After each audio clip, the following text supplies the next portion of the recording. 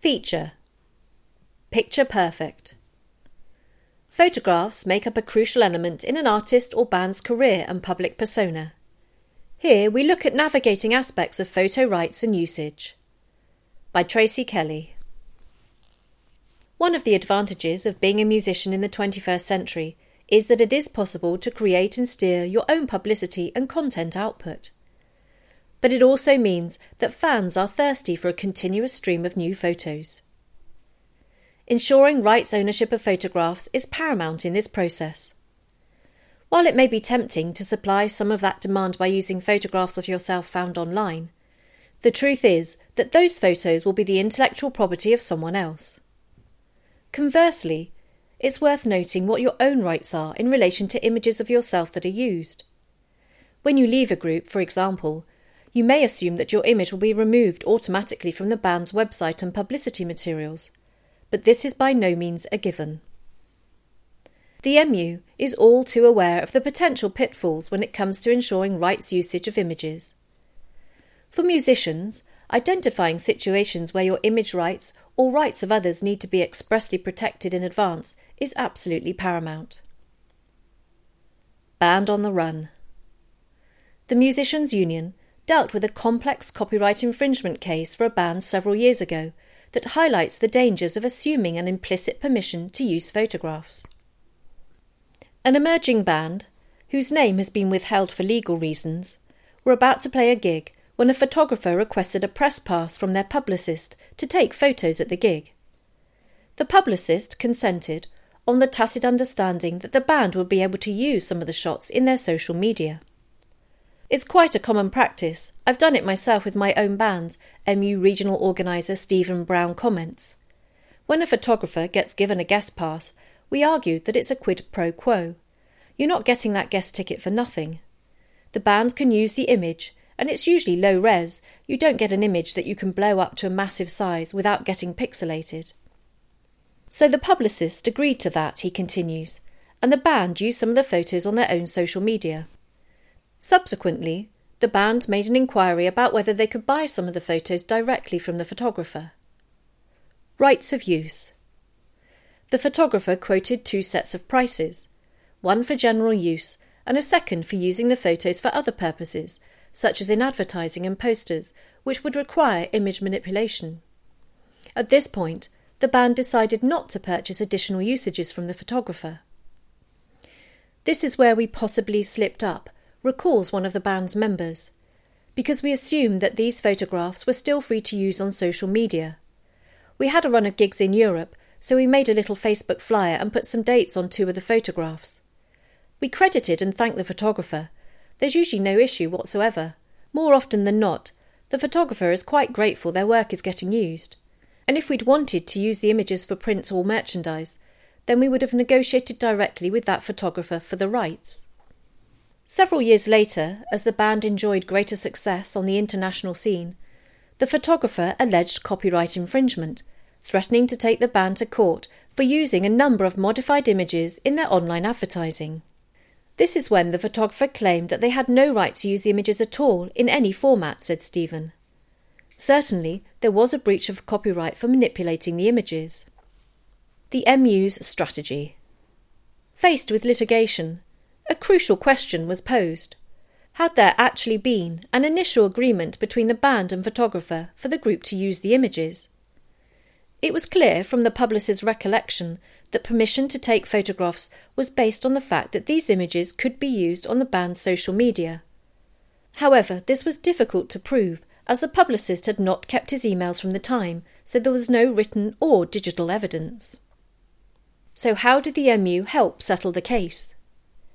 The MU negotiated with the photographer's legal representative to put our case forward, explains the band member. The MU pushed the point that the photographer had gained free entry into our gig and had been allowed to take images so that he could profit from them. Although legally this doesn't stand up if there's no contract, because he still owns the images, under normal circumstances there is a quid pro quo.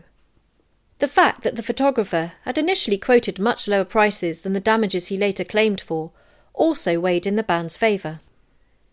The MU was ultimately able to broker a deal in a negotiated settlement out of court that was favourable to both sides and saved the member significant sums of money.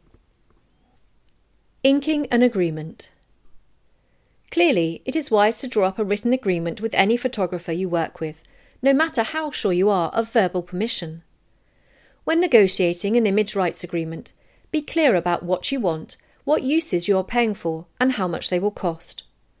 It's best to think ahead regarding the usages that you might require in the next few years. You can always negotiate what you need now, on the understanding that further usages added at a later date may incur extra cost. Another incentive to using written agreements is that erroneously using images could potentially fall under laws in international jurisdictions. For example, if an American photographer takes some pictures of a British band and the British band uses them without permission, the British band could find themselves being hauled through the US courts, and that experience, of course, is going to be hugely expensive. Protecting an individual's image. Another situation that can arise is when a musician leaves a band or ensemble.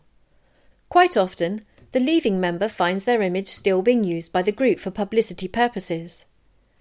Although in the UK there is no specific law that protects an individual's image, it is possible to protect the content that incorporates your personal image, including photographs, trademarks and logos. We get members who say, "I left the band 12 months ago and they're still using my image on their website to promote gigs," says Stephen Brown. And it can get quite fractious. We've known bands that have had major fallings out, some of them even threaten legal action.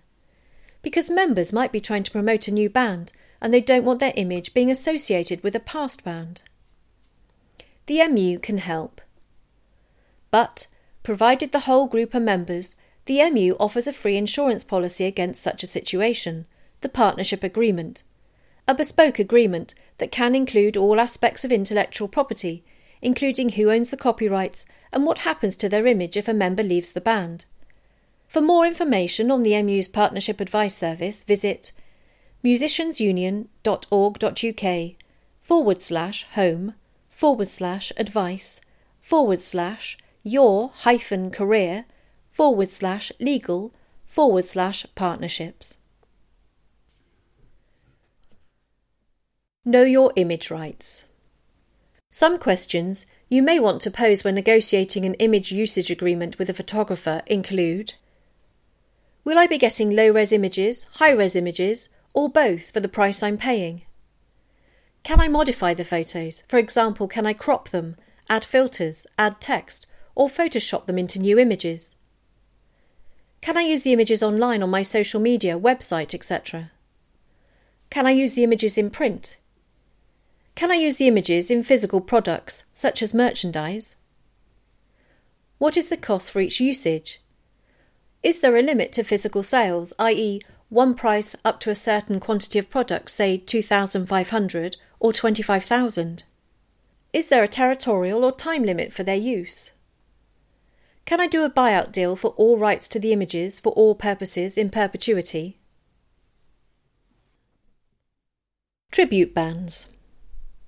Tribute bands are another area where members can potentially find themselves on the wrong side of image rights, this time involving more of the act's overall image and brand.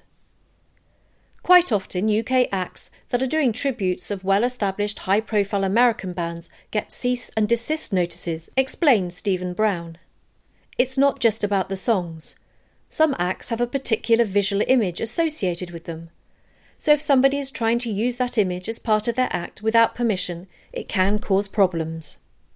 Some stateside acts, he continues, will seek an agreement with those tribute acts and stipulate certain standards that need to be in place. So if the original artist becomes aware of a tribute act that they don't really approve of, they will try and close that tribute act down, because they will see it as besmirching the good name and reputation of the original act. You could be entering into passing off or trademark issues as well.